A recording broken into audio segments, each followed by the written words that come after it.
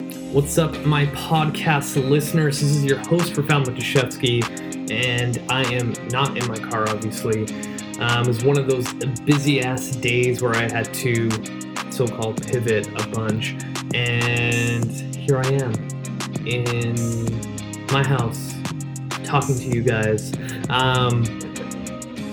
Before I get started, I got to do shout-outs because the fact that I'm at home and I have my laptop in front of me, I can actually look at it and not cause an accident while driving. New number one, all the way in Texas, the city of Houston. Shout out to everyone in Texas listening to my show. Number two, we have Columbus, Ohio. Number three, we have the city of Huntersville in North Carolina. And honorable mention, number four, all the way in Austria. I'm totally going to butcher this. A city of Gumenden. Someone from Austria, please reach out and let me know how terrible I pronounce that.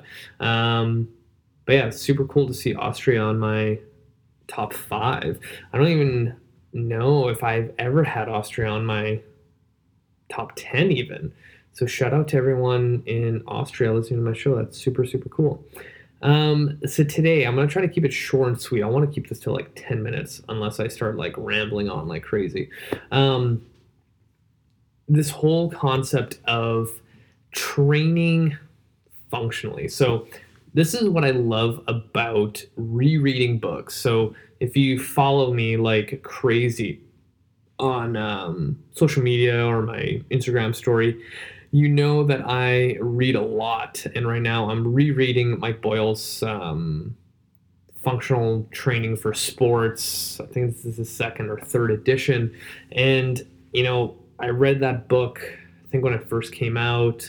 I followed Mike Boyle's career very closely, and I model the same way I train with what he does, and I bought this book just to have it, and I'm reading through it, and like a lot of the stuff I already know, but sometimes rereading a book with more experience, you have a better grasp of knowledge. And there's a couple things that I was like, oh, I really like how he said it that way, or I really like his way of explaining why he does X, Y, and Z.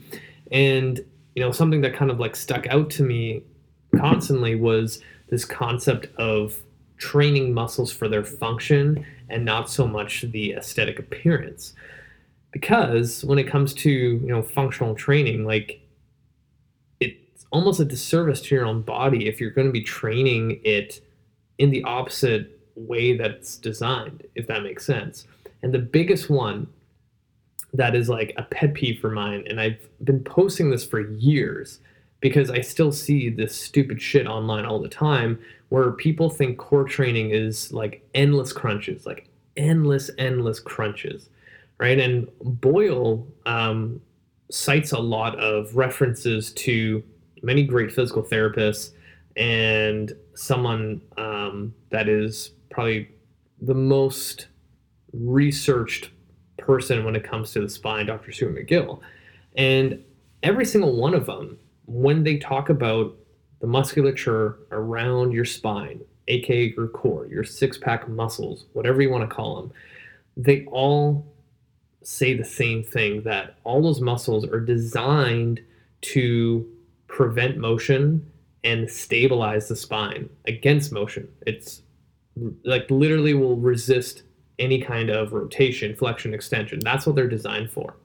So if you are training those muscles into flexion, meaning you are doing countless crunches, you're literally training those muscles to be weaker. And when you think about it too, what we do all day, especially now with COVID, is we literally sit in a forward flexed position, making those stabilizers around our spine even weaker. And then when you try to get your health in order, you're going into the gym and you are doing endless crunches because you want a thinner waist, a six-pack, whatever it is. And then you're literally just taking steps back over and over and over again. And no wonder people have low back pain, neck tightness, shoulder pain, just from the whole concept of sitting and constantly doing crunches when they are just making things worse. If you literally look at a long list of anatomy of, you know, muscles that surround the spine, they are able to flex your spine, but that's not their main focus. If you think about all those little muscles that are responsible for keeping your back happy and safe, it's to resist motion.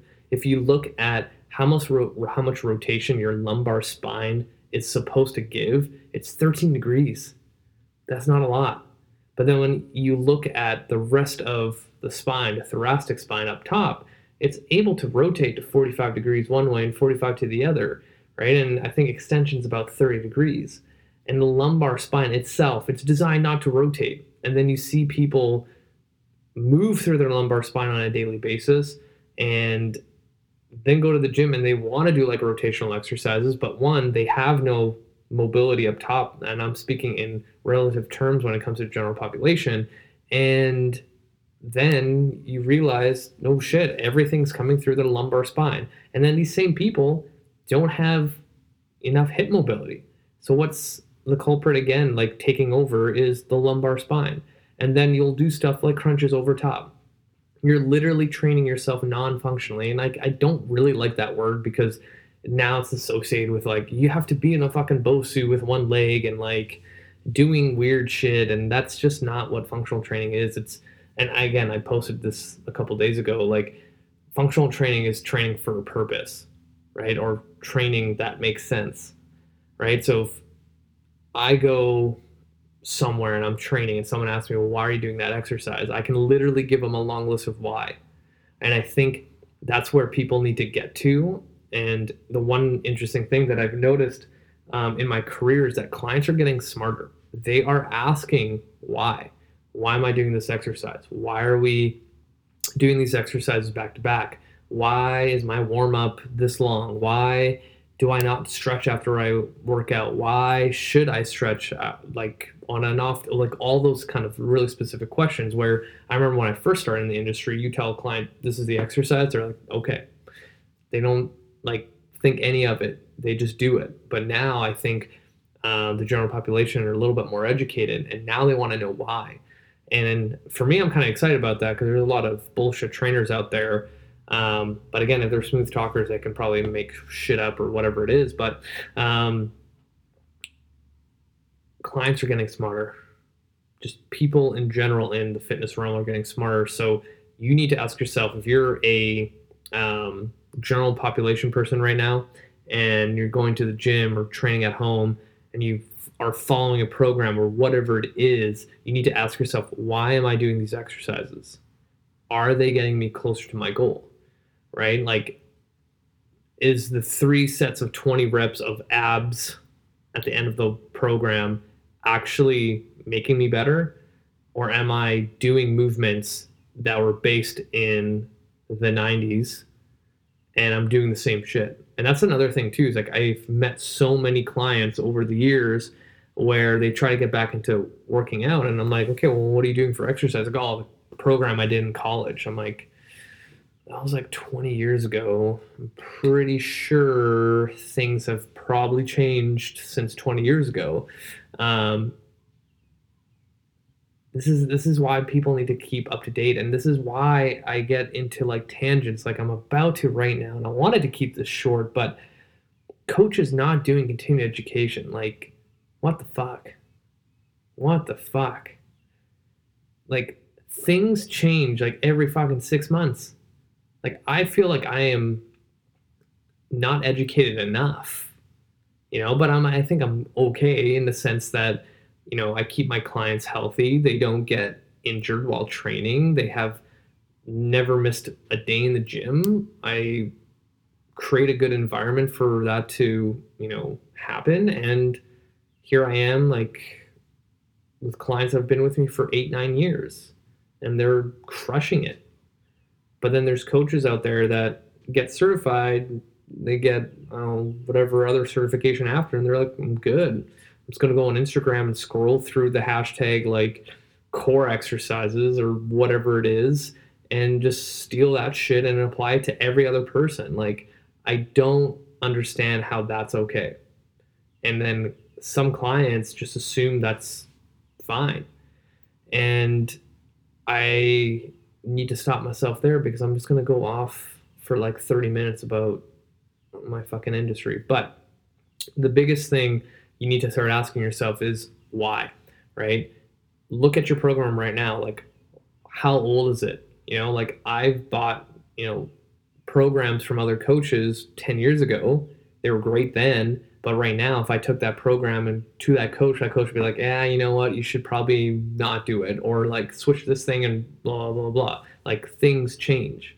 Things change all the time. There's better ways of doing it.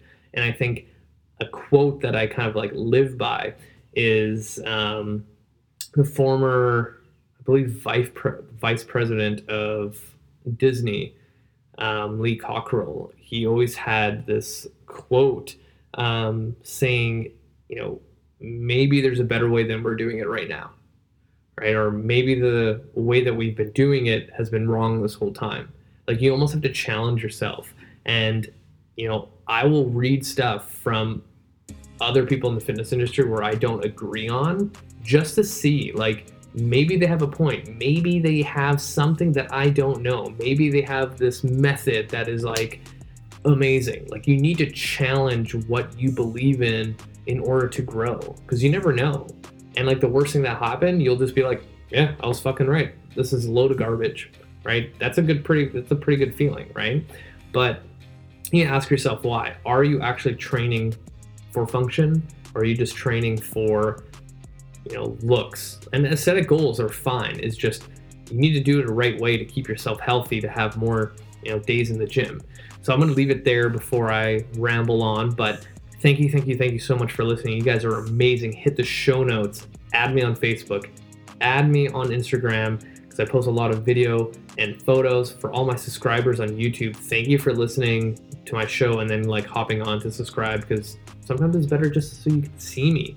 And for those who are listening on my podcast, 100% hit the show notes and subscribe to my channel, because I have a lot of videos on there. I think I'm close to 2,000, and this weekend I'm going to be filming a lot more exercise tutorials because I'm almost done editing my book, and I really hope I can release it this summer. So stay tuned for the Ironclad Body Training System Volume 2. I'm super excited.